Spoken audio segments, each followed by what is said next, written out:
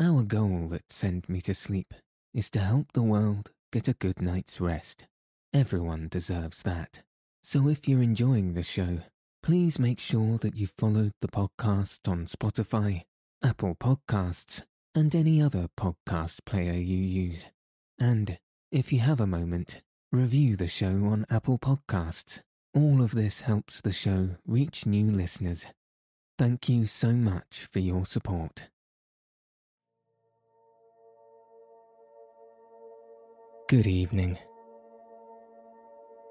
Welcome to Send Me to Sleep, the world's sleepiest podcast. I'm your host, Andrew. I'm here to help calm your mind and send you into a peaceful night's sleep. Tonight, I'll be reading Part 2 of The Adventures of Theseus from Old Greek Stories by James Baldwin. So let your eyes fall heavy and your breath soften as we settle in for a peaceful night's sleep.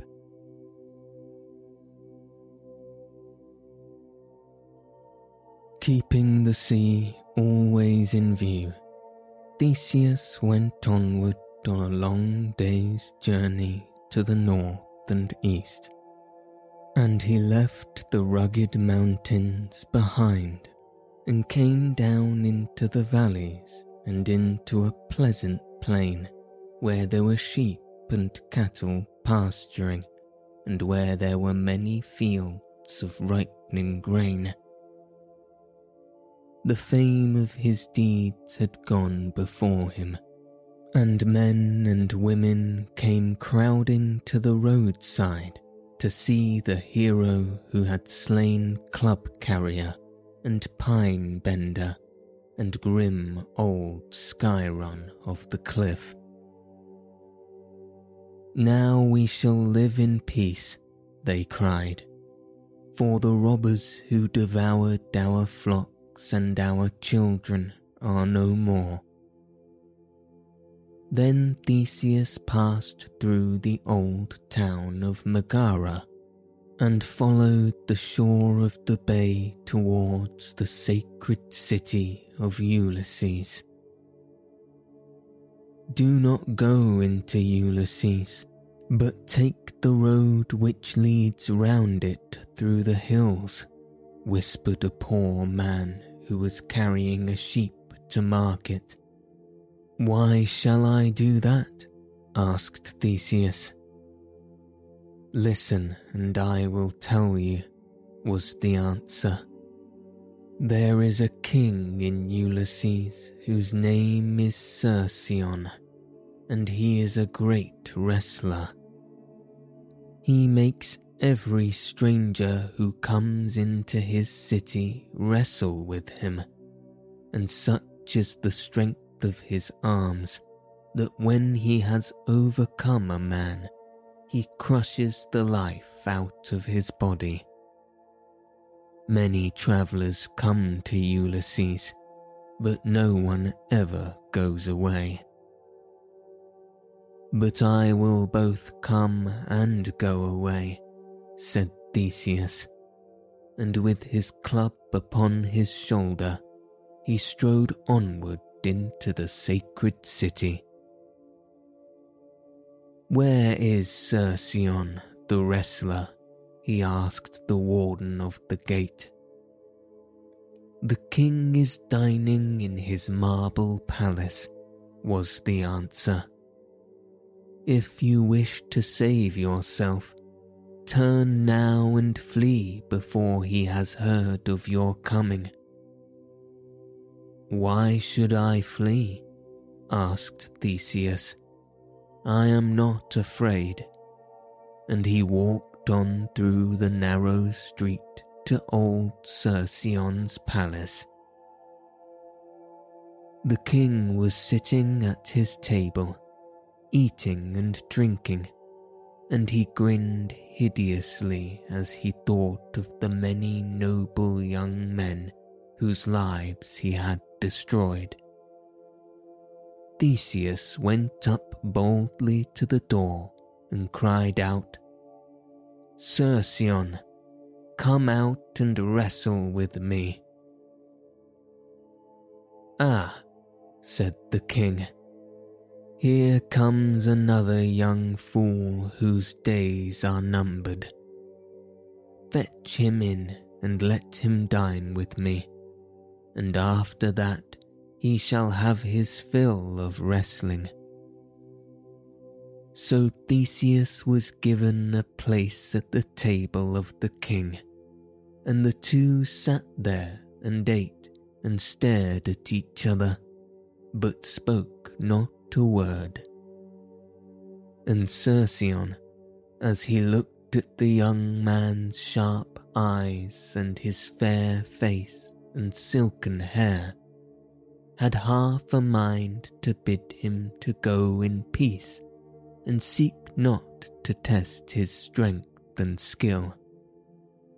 But when they had finished, Theseus arose and laid aside his sword and his sandals and his iron club, and stripped himself of his robes and said, "Come now, Cercyon, if you are not afraid, come and wrestle with me." Then the two went out into the courtyard where many a young man had met his fate, and there they wrestled until the sun went down, and neither could gain aught of advantage over the other. But it was plain that the trained skill of Theseus would, in the end, win against the brute strength of Cercyon. Then the men of Ulysses, who stood watching the contest, saw the youth lift the giant king boldly into the air and hurl him headlong over his shoulder to the hard pavement beyond. "As you have done to others, so will I do unto you," cried Theseus. But grim old Cercyon neither moved nor spoke, and when the youth turned his body over and looked into his cruel face, he saw that the life had quite gone out of him. Then the people of Ulysses came to Theseus and wanted to make him their king. "You have slain the tyrant who was the bane of Ulysses," they said, "and we have also heard of how you have rid the world of the giant robbers who were the terror of the land. Come now and be our king, for we know that you will rule over us wisely and well." "Some day," said Theseus, "I will be your king, but not now, for there are other deeds for me to do." And with that he donned his sword and his sandals and his princely cloak, and threw his great iron club upon his shoulder, and went out of Ulysses. And all the people ran after him for quite a little way, shouting, "May good fortune be with you, O king, and may Athena bless and guide you." Athens was now not more than 20 miles away, but the road thither led through the Parnes mountains, and was only a narrow path, winding among the rocks and up and down many a lonely woodland glade. Theseus had seen worse and far more dangerous roads than this, and so he strode bravely onwards, happy in the thought that he was so near the end of his long journey. But it was very slow travelling among the mountains, and he was not always sure that he was following the right path. The sun was almost down when he came to a broad green valley where the trees had been cleared away. A little river flowed through the middle of this valley, and on either side were grassy meadows where cattle were grazing, and on a hillside close by, half hidden among the trees, there was a great stone house with vines running over its walls and roof. While Theseus was wondering who it could be that lived in this pretty but lonely place, a man came out of the house and hurried down to the road to meet him. He was a well-dressed man, and his face was wreathed with smiles, and he bowed low to Theseus and invited him kindly to come up to his house and be his guest that night. "This is a lonely place," he said, "and it is not often that travellers pass this way. But there is nothing that gives me so much joy as to find strangers and feast them at my table and hear them tell of the things they have seen and heard. Come up and sup with me and lodge under my roof, and you shall sleep on a wonderful bed which I have, a bed which fits every guest and cures him of every ill." Theseus was pleased with the man's ways, and as he was both hungry and tired, he went up with him and sat down under the vines by the door, and the man said, "Now I will go in and make the bed ready for you, and you can lie down upon it and rest, and later, when you feel refreshed, you shall sit at my table and sup with me, and I will listen to the pleasant tales which I know you will tell." When he had gone into the house, Theseus looked around him to see the sort of place it was. He was filled with surprise at the richness of it, at the gold and silver and beautiful things which every room seemed to be adorned, for it was indeed a place fit for a prince. While he was looking and wondering, the vines before him were parted, and the fair face of a young girl peeped out.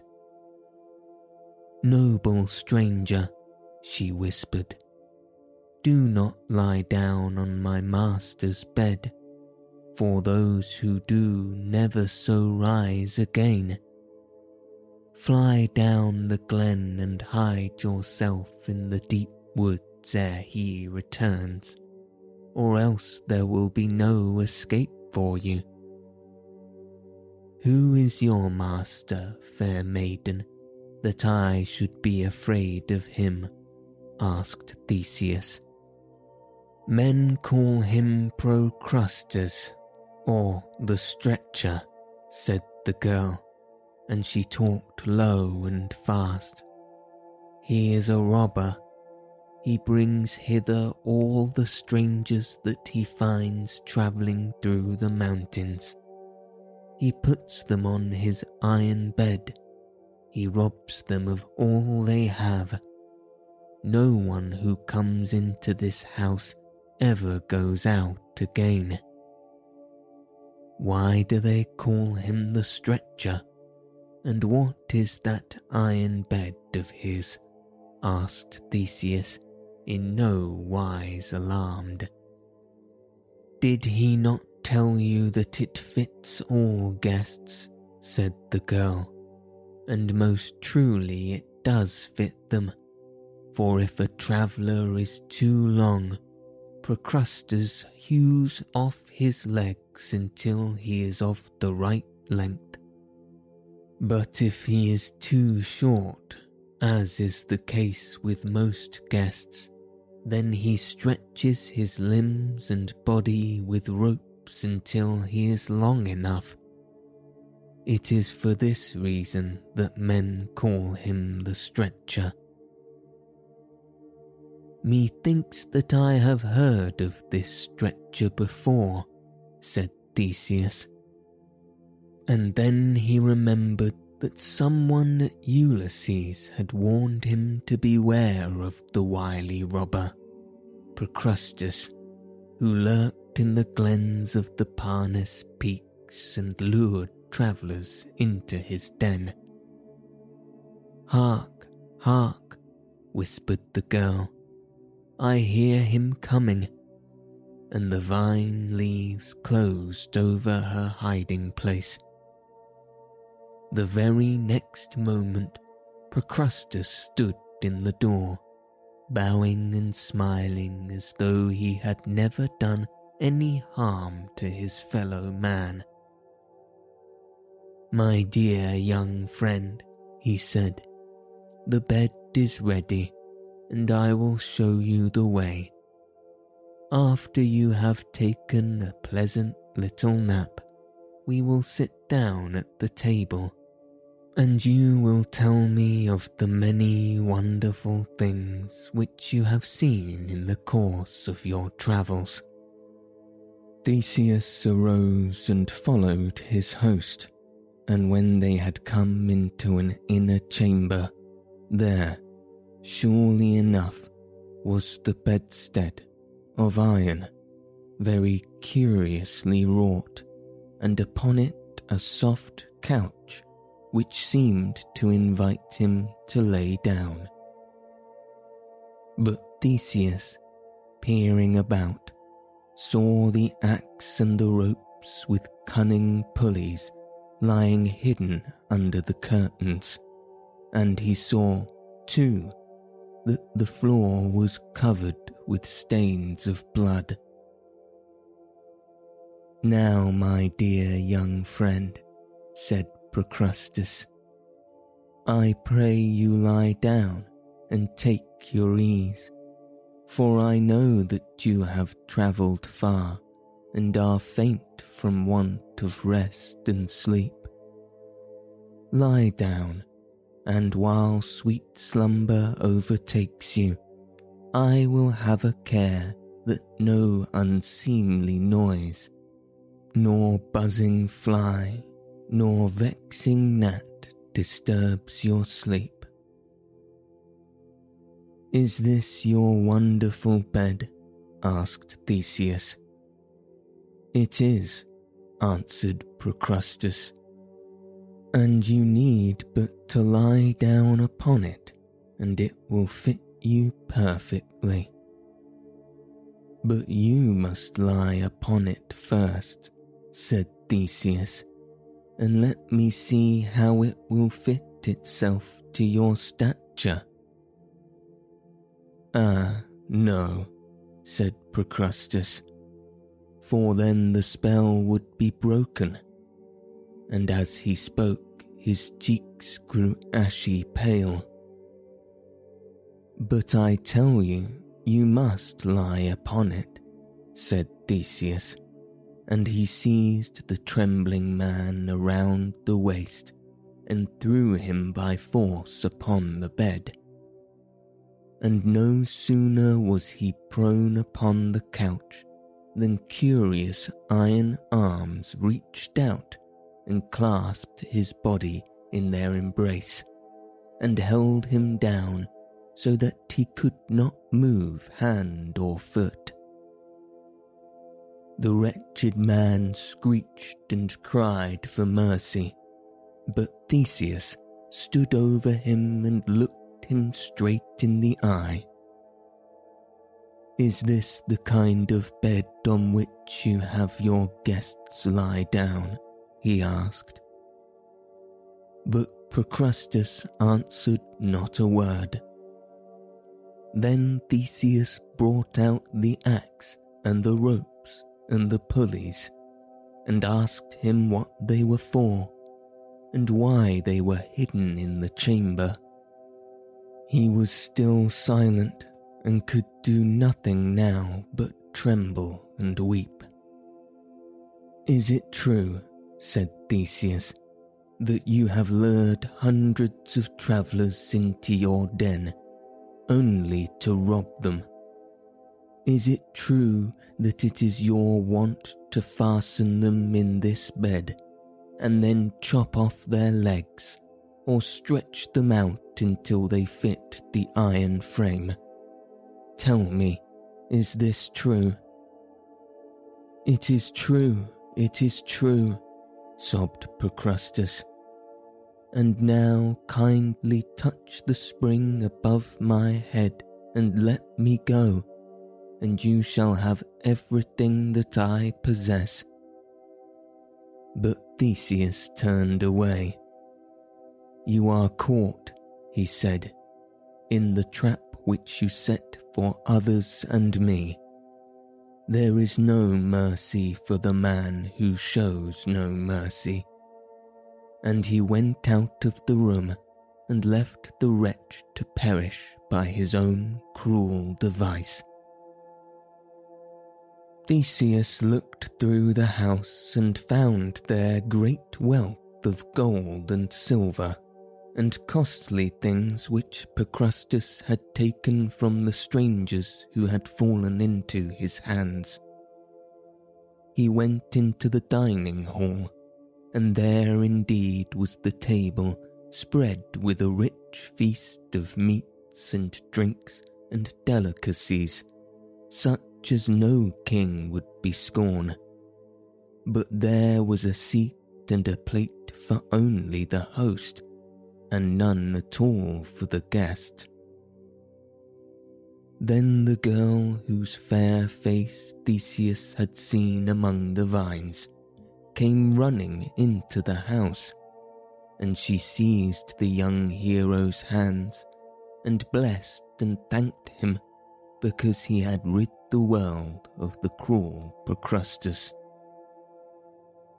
"Only a month ago," she said, "my father, a rich merchant of Athens, was travelling towards Ulysses, and I was with him, happy and carefree as any bird in the green woods. This robber lured us into his den, for we had much gold with us. My father, he stretched upon his iron bed, but me he made his slave. Then Theseus called together all the inmates of the house, poor wretches whom Procrustes had forced to serve him, and he parted the robbers' spoils among them, and told them that they were free to go whatsoever they wished. And on the next day he went on, through the narrow, crooked ways among the mountains and hills, and came at last to the plain of Athens, and saw the noble city, and, in its midst, the rocky height where the great temple of Athena stood, and, a little way from the temple, he saw the white walls of the palace of the king. When Theseus entered the city and went walking up the street, everybody wondered who the tall, fair youth could be. But the fame of his deeds had gone before him, and soon was whispered that this was the hero who had slain the robbers in the mountain, and had wrestled with Cercyon at Ulysses, and had caught Procrustes in his own cunning trap. "Tell us no such thing," said some butchers who were driving their loaded carts to market. "The lad is better suited to sing sweet songs to the ladies than to fight robbers and wrestle with giants." "See his silken black hair," said one. "And his girlish face," said another. "And his long coat dangling about his legs," said a third. "And his golden sandals," said a fourth. "Ha ha," laughed the first. "I wager that he never lifted a 10-pound weight in his life. Think of such a fellow as he hurling old Sciron from the cliffs. Nonsense." Theseus heard all this talk as he strode along, and it angered him not a little. But he had not come to Athens to quarrel with butchers. Without speaking a word, he walked straight up to the foremost cart, and, before its driver had time to think, took hold of the slaughtered ox that was being hauled to market, and hurled it high over the tops of the houses into the garden beyond. Then he did likewise with the oxen in the second, the third, and the fourth wagons, and, turning about, went on his way, and left the wonder-stricken butchers staring after him, speechless in the street. He climbed the stairway which led to the top of the steep, rocky hill, and his heart beat fast in his bosom as he stood on the threshold of his father's palace. "Where is the king?" he asked of the guard. "You cannot see the king," was the answer, "but I will take you to his nephews." The man led the way into the feast hall, and there Theseus saw his 50 cousins sitting about the table, and eating and drinking and making merry, and there was a great noise of revelry in the hall, the minstrels singing and playing, and the slave girls dancing, and the half-drunken princes shouting and cursing. As Theseus stood in the doorway, knitting his eyebrows and clenching his teeth for the anger which he felt, one of the feasters saw him and cried out, "See the tall fellow in the doorway. What does he want here?" "Yes, girl-faced stranger," said another. "What do you want here?" "I am here," said Theseus, "to ask that hospitality which men of our race never refuse to give." "Nor do we refuse," cried they. "Come in, and eat and drink and be our guest." "I will come in," said Theseus, "but I will be the guest of the king. Where is he?" "Never mind the king," said one of the cousins. "He is taking his ease, and we reign in his stead." But Theseus strode boldly through the feast hall and went about the palace asking for the king. At last he found Aegeus, lonely and sorrowful, sitting in an inner chamber. The heart of Theseus was very sad as he saw the lines of care upon the old man's face, and marked his trembling, halting ways.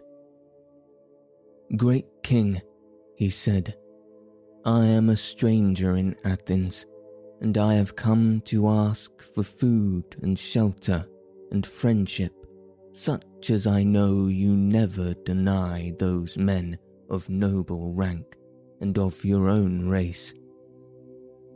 "And who are you, young man?" said the king. "I am Theseus," was the answer. "What? The Theseus who has rid the world of the mountain robbers, and of Cercyon the wrestler, and of Procrustes the pitiless stretcher?" "I am he," said Theseus, "and I come from old Trozen on the other side of the Saronic Sea." The king started and turned very pale. "Trozen, Trozen," he cried. Then, checking himself, he said, "Yes, yes. You are welcome, brave stranger, to such shelter and food and friendship as the king of Athens can give." Now it so happened that there was with the king a fair but wicked witch named Medea, who had so much power over him that he never dared to do anything without asking her leave. So he turned to her and said, "Am I not right, Medea, in bidding this young hero welcome?" "You are right, King Aegeus," said she, "and let him be shown at once to our guest chamber, that he may rest himself and afterwards dine with us at your own table." Medea had learned by her magic arts who Theseus was, and she was not at all pleased to have him in Athens, for she feared that when he should make himself known to the king, her own power would be at an end. So while Theseus was resting himself in the guest chamber, she told Aegeus that the young stranger was no hero at all, but a man who his nephews had hired to kill him, for they had grown tired of waiting for him to die. The poor old king was filled with fear, for he believed her words, and he asked her what he should do to save his life. "Let me manage it," she said. "The young man will soon come down to dine with us. I will drop poison into a glass of wine, and at the end of the meal I will give it to him.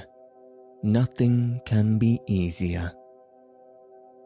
So when the hour came, Theseus sat down to dine with the king and Medea, and while he ate he told of his deeds and how he had overcome the robber giants, and Cercyon the wrestler, and Procrustes the pitiless, and as the king listened, his heart yearned strangely towards the young man, and he longed to save him from Medea's poisoned cup.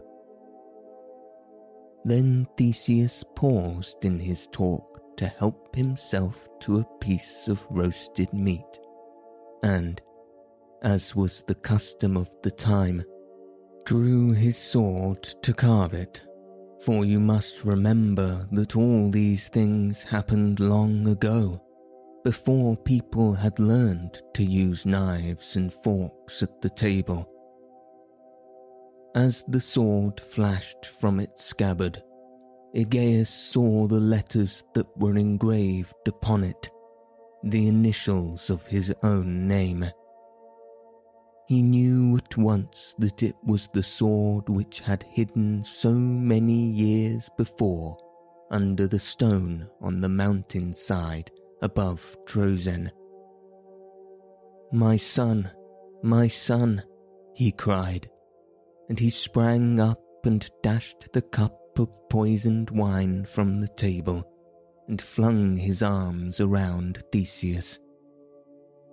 It was indeed a glad meeting for both father and son, and they had many things to ask and tell.